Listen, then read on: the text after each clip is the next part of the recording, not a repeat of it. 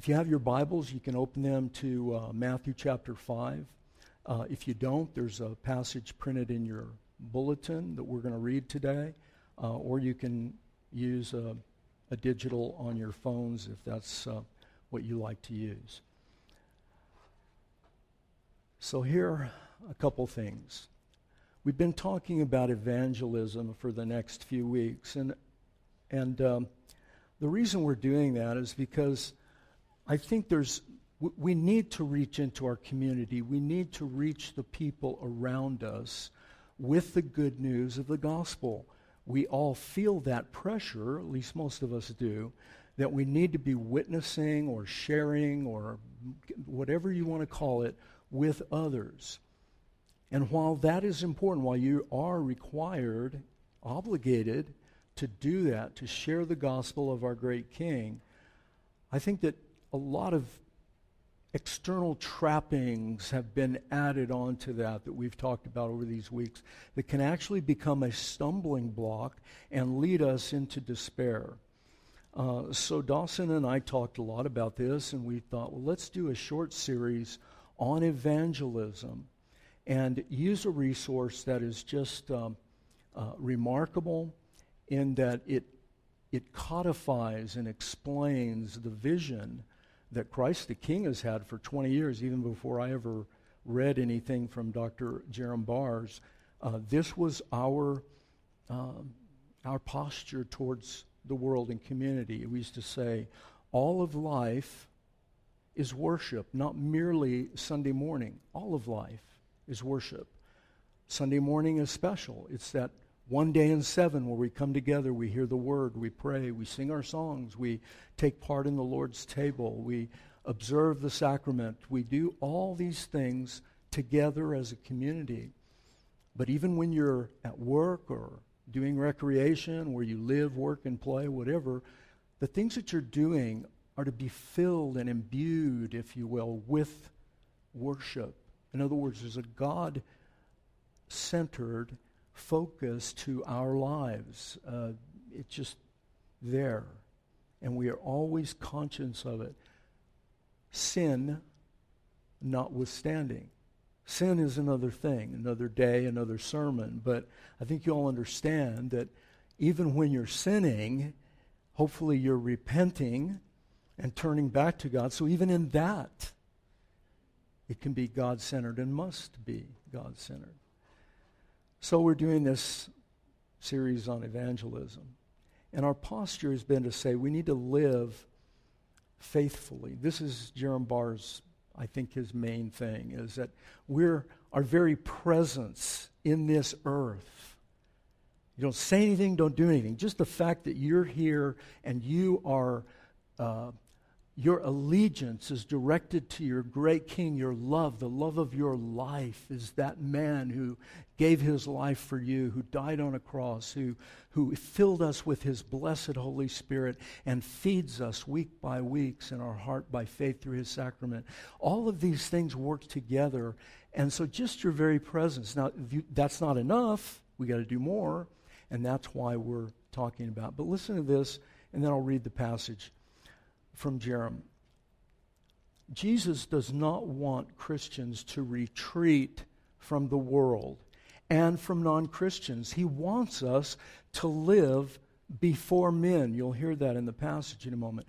Many of us are tempted to hide our light, to make ourselves secure and comfortable by surrounding ourselves with Christian friends and Christian culture. But this is not what Jesus has in mind for us. His two images of salt and light, this is in the passage we'll read, very familiar. These two images demand a life that is to be lived in the world and applied to the world. Out in the darkness, where there is no light. Out where the savoring salt is needed to make food tasty. These images and Jesus' use of them requires Christians to be in the world and not simply in the church. They require us to be with non-Christians and not simply fellow believers. Faithful biblical evangelism cannot take place unless Christians take these words of Jesus to heart. So let's read this passage. It's so familiar, but starting with verse 13, hear the word of God. You are the salt of the earth, but if the salt has lost its taste or savor, it becomes foolish, insipid, tasteless. How shall its saltiness be restored? It's no longer good for anything except to be thrown out and trampled under men's feet. You are the light of the world. A city set on a hill cannot be hidden, nor do people light a lamp and put it under a basket, but on a stand, and it gives light to all the house. In the same way, let your light shine before others, so that they may see your good works and give glory to your Father who is in heaven. And the second part of the passage is from Dawson. Could you give me a bottle of water? I'm sorry. I dry throat today, folks. We live in the desert, right? I mean, what were we thinking moving out here? The second passage is from 1 Peter chapter 2. Let's look at that one. Peter says, keep your conduct among the Gentiles honorable, so that when they speak against you as evildoers, they may see your good deeds and glorify God on the day of visitation. So, this is the word of the Lord. All right, so I said, Jerram Barr says, we've got to be in the world. We've got to be with non-believers. We've got to be participating in the world. And immediately, this should make you feel uncomfortable. How do you do that? Christians have struggled with this for 2,000 years. The nation of Israel struggled with it for all of their history. And the people of God before Moses struggled with it as well, the patriarchs. How do we get around other people and not get contaminated by them, not get polluted by them, be able to carry out the mission, which goes back to Genesis chapter 3 and chapter 12 and chapter 15 and chapter 17 of Genesis. This movement that was caused by sin, we are cast out of Eden, but God doesn't stop with that. He reasserts himself. He erupts. He comes back into the world, and he said, we are going to restart, and we're going to make something new, something better. Whatever was in the garden, the new garden, Revelation 21 and 22 is going to be much better. Not a cloud floating, in the guitars. Not that. It's going to be a new creation that we can't even get our head around, but it's going to be glorious and good and encompass everything and all things. So to live evangelistically puts us squarely in tension with the world. And this is going to require a very singular focus on two things: the person and the work of Jesus Christ. Where the church gets messed up is that they take their eyes off. They might keep one eye. Most conservative churches keep one eye on Jesus, and the other one is looking around, what else is out there? How can we help Jesus? How can we give some assistance to him? And folks, it has done nothing but cause the church and the people of God trouble. And that's why you have shepherds. I've been reading Jeremiah. This is in my yearly reading, and I'm just stunned by the warnings this prophet is giving and how they just absolutely would not listen to a thing he said. And I think sometimes in the church we're kind of like that. We just don't listen. Well, I'm hoping that you'll listen, and I'm trusting that these words will make their way down into your soul. Living in tension has been discussed and written about by many authors. Recently I think it's 2010, a scholar, a Christian scholar named James Davidson Hunter wrote a very, very widely read book called How to Change the World, Living in Faithful Presence. When it first came out, it was, everybody was saying, you either said it was this is the greatest thing, we got to get our heads around this is the way forward for the church, or you hated it and you said, Hunter's a heretic, he's the worst. And that has been going on. And a lot of what James Davidson Hunter wrote, I don't know if it's applicable anymore because the world is changing so rapidly. So you have to read him in context, being, 13 years ago? Is that right? My math right? 2010, how did 10 plus 3 plus 10? Yeah, 13 years ago. Imagine how the world has changed. Incredible. Well, in his book, he did say some things that I feel are pertinent to what we're talking about. And he talked about Christians' desire for centuries to pursue purity from culture. Purity from culture. In other words, there was a fear and anxiety that built up, a feeling like I need to withdraw, I need to get out of the world, I need to move away. Now this goes back, way back into the 1st, 2nd century, because there was a monastic movement, the ascetics, they went and lived in caves and, sat up on poles. Not really, that was here in the United States, on flagpoles.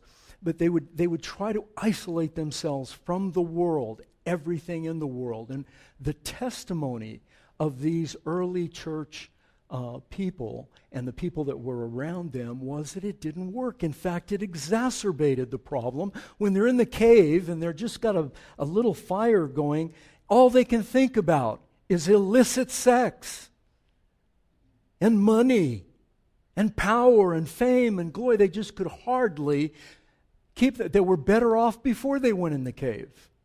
As hard as that may be to believe. Well, we struggle with that. How do you live? Purity from culture. The second one that Hunter identifies is in an endeavor to be relevant to culture. And this is what you see in a lot of times, particularly in the turn of last century, with the liberal church wanting to accommodate the world, modern world. And so it started giving up things, saying, well, the Bible doesn't really mean this, and it really is not saying that. And they start to equivocate on every kind of thing that you can imagine. And before too long, the churches in the United States and elsewhere were, all you heard in a sermon, you could take a sermon from those days, and even sadly today as well, take a sermon, and you could go into a mosque or a synagogue or into an Elks Club. I don't know, y'all remember what the Elks Club was? These fraternal organizations. You could go to the Rotary Club. You could go to any organization and give that sermon, and people would say, wonderful. That's such an inspiring word. That's so motivational. That moves me. But there's nothing about Jesus, nothing about if there was something about Jesus, he's a good guy. Good guy? I don't know. So there's this kind of a creeping insanity. R.C. Sproul wrote a book that some of you may have written. Does God believe in atheists or something like that? It's really I don't think it's in print anymore. Relevant to culture, we compromise, we accommodate, we acquiesce. And then the third one is Christians become defensive against culture. And that's, I think we see this in our day. There's a hostility, an unhealthy aggression, often political. We become the warriors in the culture war. We are pushing back and saying we are going to demand from our non-believing neighbors and government and all this, so we're going to demand that they adhere to our ways of thinking and to our laws and to our rules. And nothing wrong with that. We should be salt and light, like we read, but how we carry it out, very flawed. Very flawed. So Jesus teaches us about the kingdom of God, kingdom of heaven, kingdom people, a new humanity. He does this in Matthew chapter 5 through the Beatitudes. These are not things that are just kind of nice. He's saying this is the new humanity. Blessed are the poor in spirit. Blessed are those that mourn.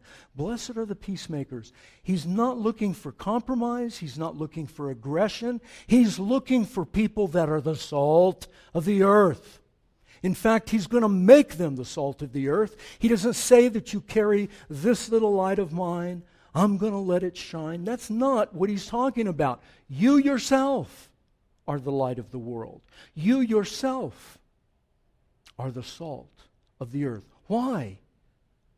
Because he's made you that. That's what you are. And how that applies to evangelism is because you are that. Not that you have to do something, although you do.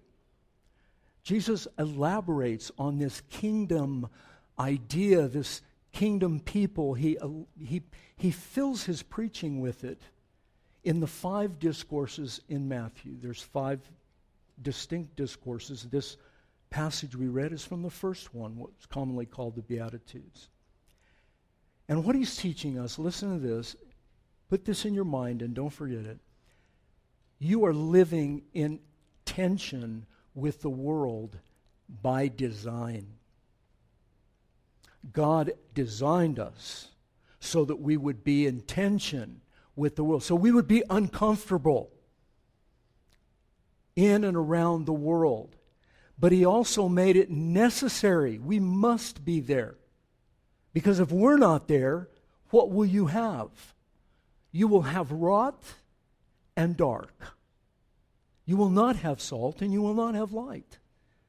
The very things that this world needs are what you are and what you bring to the world around you. The tension is real. It's difficult. I think G.K. Chesterton said, Christianity has not been tried and found wanting. Christianity has been found difficult and left untried. Make no mistake, this is no rose garden being a Christian. I tell you week by week, sometimes maybe a little strongly, but hey, this is not the answer to all of your prayers. Becoming a Christian is a life of sacrifice and service. It's a life of giving up. It's a life of spiritual warfare. The real guns are not the threat, folks.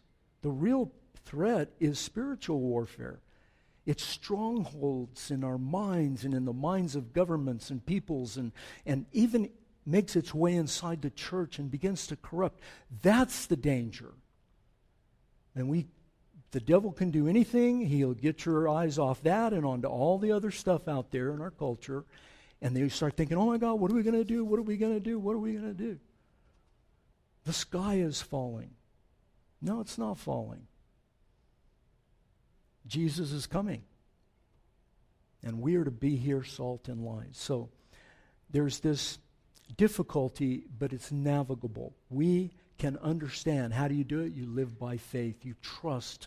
No matter when things are going good, you trust and you give praise to God. Thank you for this time of relative stability. And when things are going lousy, praise be to you, O Lord. I know that you're coming. I shall again behold your face. You see, the posture that God gives us in these discourses through our Lord Jesus and these metaphors of salt and light and all of that are powerful.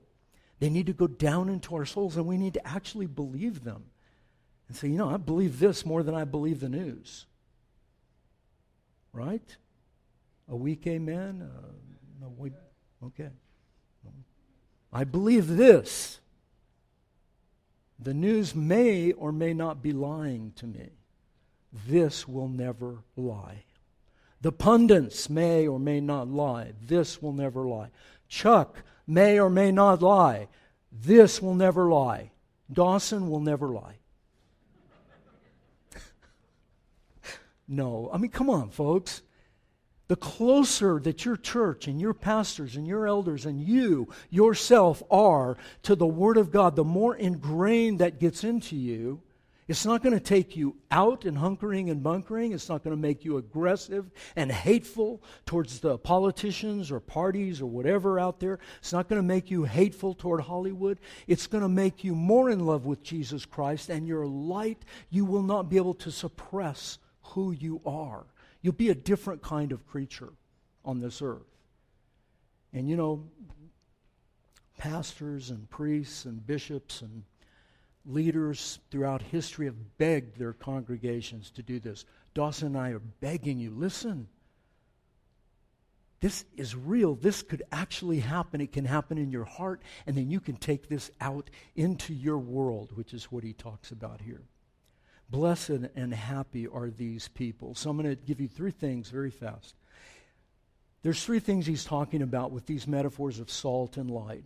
One is integrity, the integrity of both salt and light. The necessity, which I've already talked about a little bit. And finally, the glory that he's redirecting us to, the glory which is Jesus, who is the true salt, who is the real light. So as you're looking through it, as he's talking about you are the light of the world, you are the salt of the earth, but not independently of the true salt, the true light, the one who fills you. You see, when you become a believer, you are filled with the Holy Spirit. Filled. And he doesn't go away and then come back, go away and come back. He's there. He's there for the long haul. And all he's asking his people, trust me. Will you trust me with this next minute, with this next day, with so on? So let's look first of all at integrity. This is the composition and the purpose of salt and light. They are inseparable. You know, integrity, integral, it means that they can't be separated. It's like integers, right? Whole numbers that can't be divided. Does anybody know what they are? Does anyone know the first integer? Dear God in heaven. Number one. The only way that you can separate number one is to break it into pieces. Number one is a whole number, yes? Am I right? Am I not right? Did Wikipedia tell me wrong? Oh, you guys. Salt is salt. They didn't understand all the chemical parts about salt, the sodium and the chloride and all that, and how it all joins together. Salt is salt. It was a thing. And it was its own thing. There was no way to change salt into non-salt. Salt is salt.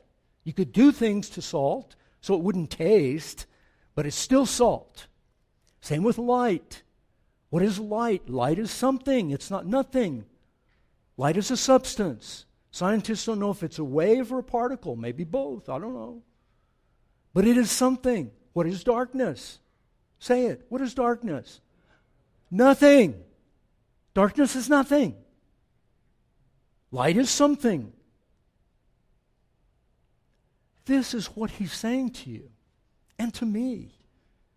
That there is an integrity into these metaphors of salt and light that he's using. Salt and light, both of them, are penetrating. They are intrusive. They are substantial. They are something, not nothing. They work from the outside in. You see, if you have a steak and you got your grill going and the steak is there, the salt doesn't just, this needs salt, and so salt starts to come out of the meat. Well, that's crazy. You put the salt on top. You salt things. You turn on a light switch in a room, whatever. It's something that has to come in, but then it doesn't just sit there. It moves out. Salt goes into the tissue of your steak. The light moves out from the filament of the bulb into the bulb, and from the bulb out into the room, and from the room into the corners, and so on and so on. They work from the outside in, but then they work throughout. And what they are, listen carefully, this is so important, because here's the point Jesus is making. And I think because you've read, we read these passages over and over all our lives, if you've been in the church, and they don't have any meaning. Here's what he's saying. What they are, salt and light, and what they do cannot be separated. They are integral. There's not 50%, 50, but they're 100%, 100%, 100%. You are the light of the world. You don't carry it with you. You are it. Your life. You are the salt of the earth. And its purpose, salt and light, he uses these powerful illustrations, these metaphors. But salt and light are what? They are inanimate. In other words, they're not a living thing. One is a mineral, the other is, like I said, it's a wave or a particle or whatever light is.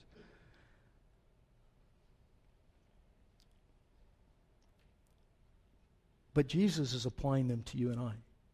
He wants you to take what these are and apply them to yourself. Not that you have them, but that you are them. We are meant to be seen. Look at verse 13.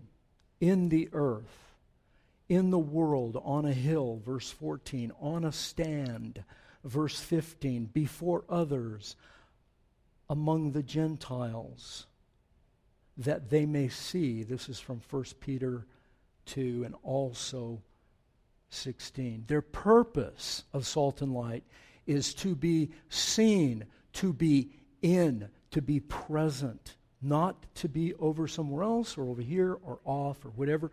They are to be involved in the world around us. I know it's scary. And gird your loin, folks, getting more scary. Yeah? Any of you watching the news? I mean, we don't even know. A young boy wore a T-shirt to school. I don't know if you saw this in the news. T-shirt said, "I believe there are only two genders." They expelled him from school.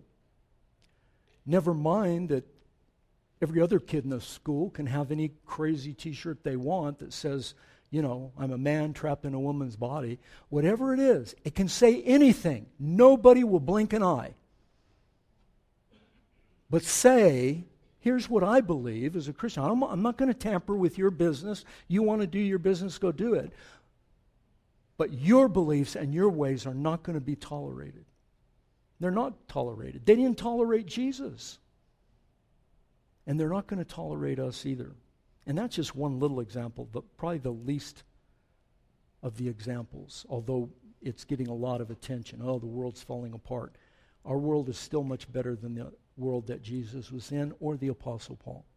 Yes? Way better. Way better. So, there was an extreme value to salt. You know the value to light, so I don't know if I really need to get in there. Salt was used for healing, for cleansing, for preserving food, which for flavoring, brought out more flavor. It made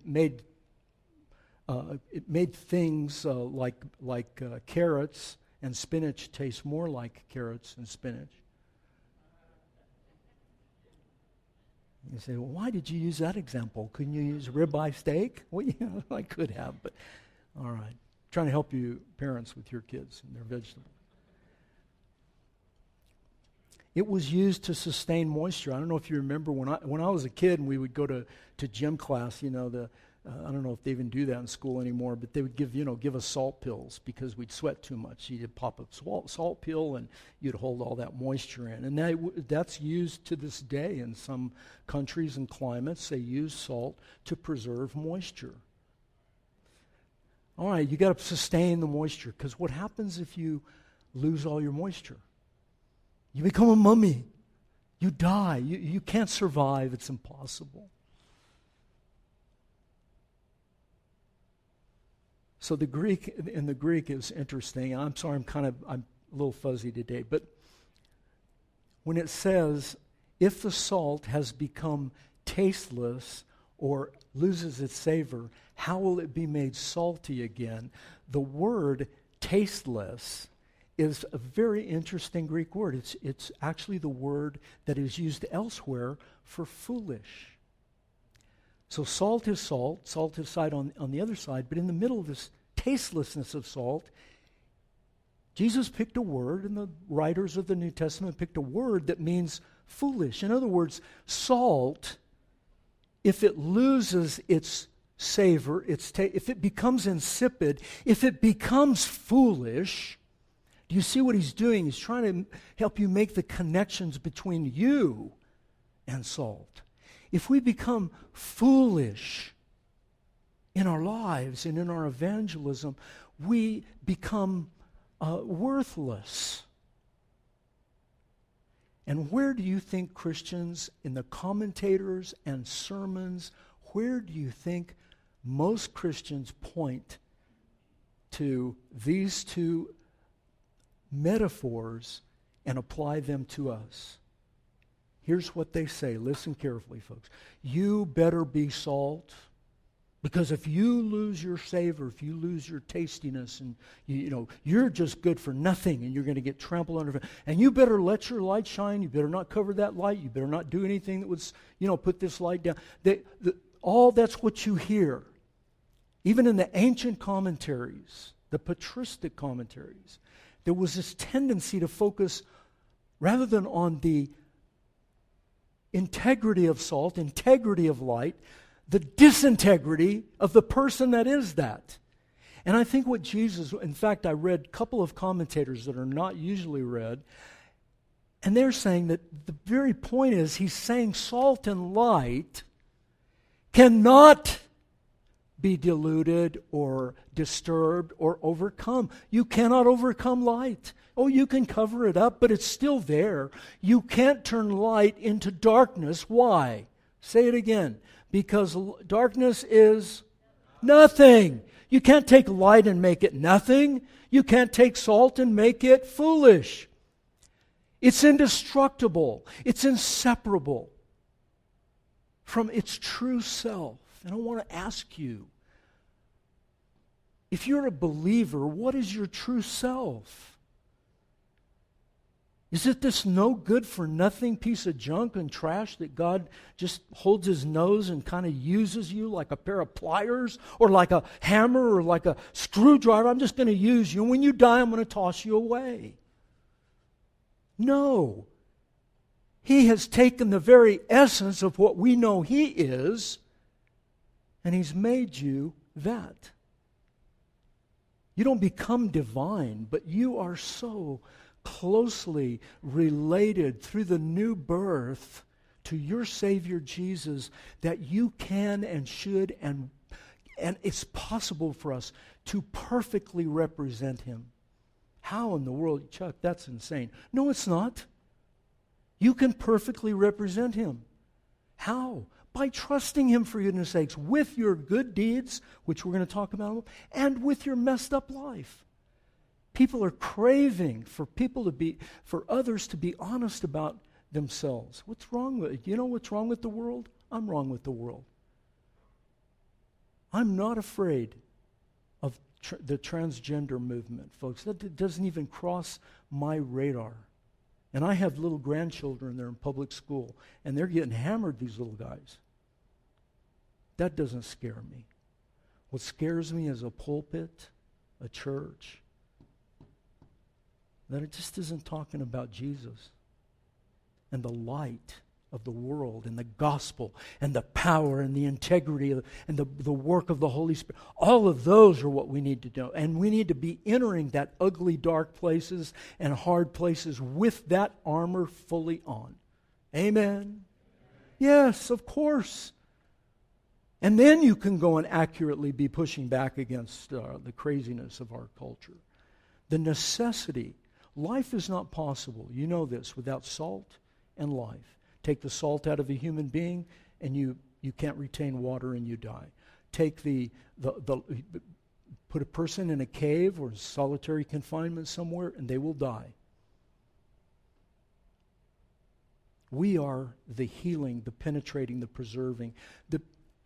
Archbishop Templeton said the church is the only institution that exists for the benefit of its non-members. But when we get saved, we often do this thing called redemption and lift. Steve Childers called it redemption and lift. We get saved, we become Christians, and we start going to church and hanging around other Christians, and before too long, you could not name an unbeliever in your life. Maybe at work. How well do you know them? I don't know. I stay away. I don't want to get polluted. Really? Did you ever think maybe you would pollute them? No. Because why? Oh, because I'm you know, the majority of people down there by the bridge and passing out water and stuff, what percentage do you think are Christians?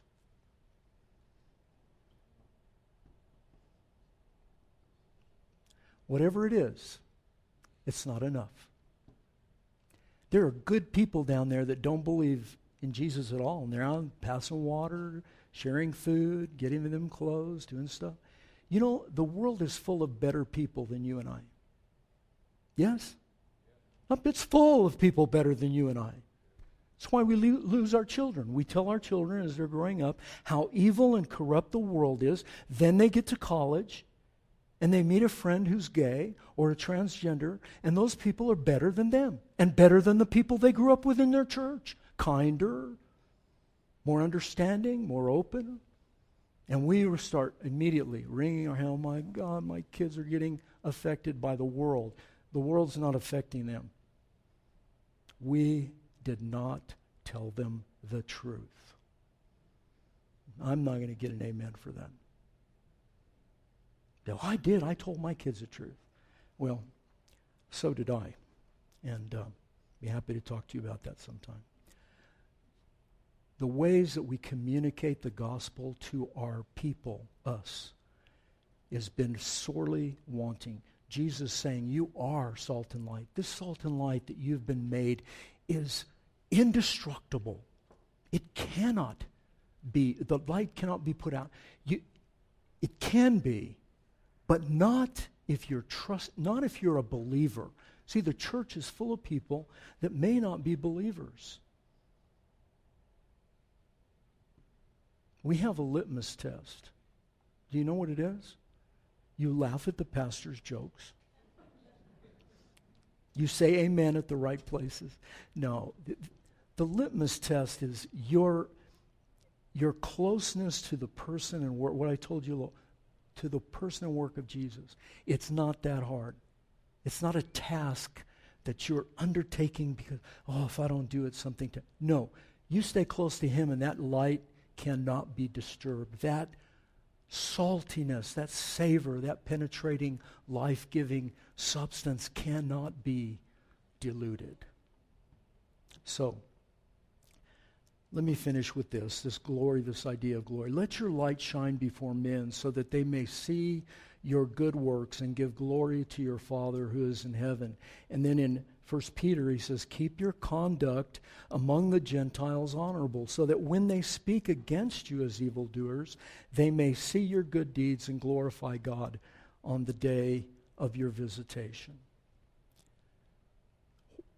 Why would Jesus and Peter remind us of glory in light of these two metaphors of salt and light? Why would he do that?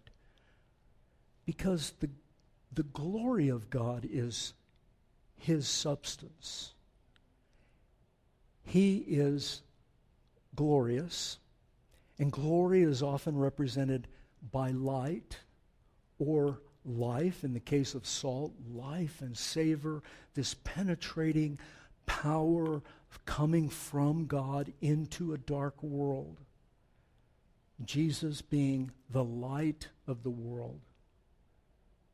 So listen to what he said, the Apostle Paul says with respect to this, and then we'll close.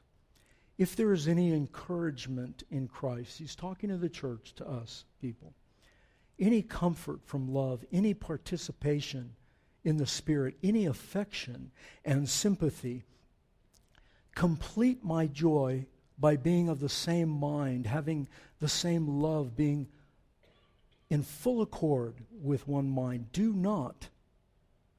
nothing from selfish ambition or conceit, but in humility count others better than yourselves. Here you're hearing the Beatitudes now. Let each of you look not only to his interests, but also to the interests of others. Have this mind, this way of thinking in yourselves, which is yours in Christ Jesus, who though he was in the form of God, did not count equality with God a thing to be grasped or held on to. In other words, he let that go and emptied himself.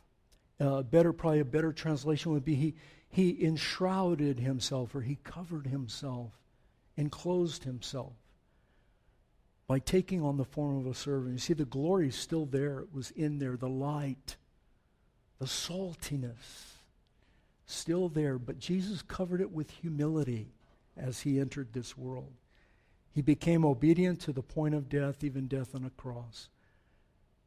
Therefore, God highly exalted him. And you read it in the rest, we don't have time, that Jesus Christ is Lord, to the glory of God the Father. Anyone that says that and lives for that and participates in that, now you are becoming salt and light. Why? He's salt and light. And you are in him, he's in you. I hope you'll trust him, will you? Let's pray. Father, thank you for your kindness and your mercy to us. We know this is, we don't know how to navigate these waters, but we know that they are navigable, and we pray that you would help us and give us wisdom. In Christ's name, amen.